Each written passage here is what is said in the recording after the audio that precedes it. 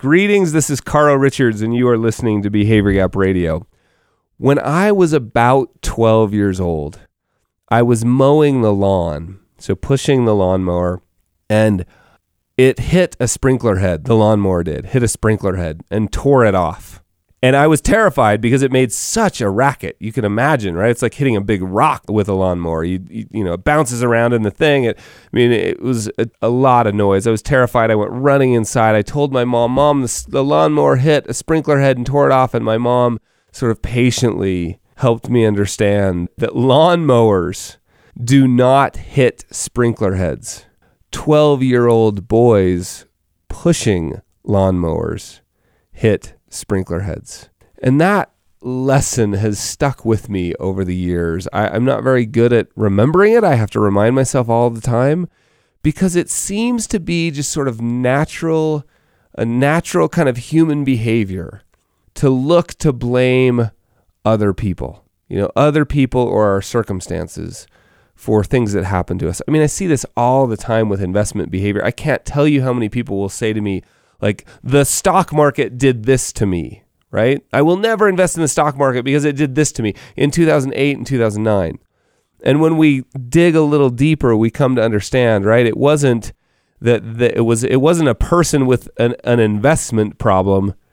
It was actually an investment with a person problem, right? The investment behaved exactly how it was supposed to, and the person got scared and got out with bad behavior and is now looking to blame the stock market or the economy. And of course, we have this every major election cycle. It seems to be sort of a national pastime to look to other people to blame them, blame the other party, blame the other person, blame other countries, etc. And look, it's not that some of that blame.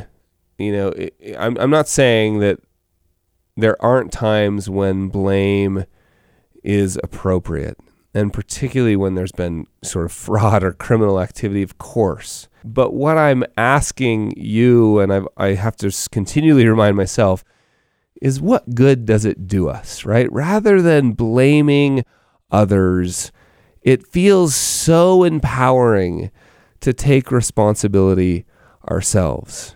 I know it feels super empowering for me. Sometimes it sounds like it would be the opposite. Like, it'd be a burden, it'd be heavy, but in reality, it's enlightening, as in it helps lighten you up when you sort of take responsibility for yourself and realize, look, I'll focus on the things that I'm responsible for.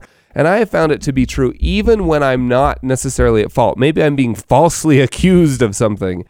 If I can look at my own behavior and say, I don't agree with that. I think I'm being falsely accused. And I'm trying to be careful here. I know there are situations where it's absolutely the other person's fault and where, they need to be held accountable for sure.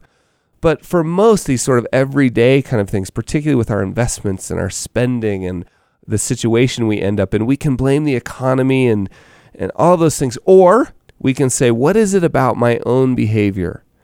Is there anything, and maybe there's not, but is there anything about my own behavior over which I have control that could have in some teeny way been responsible for the result?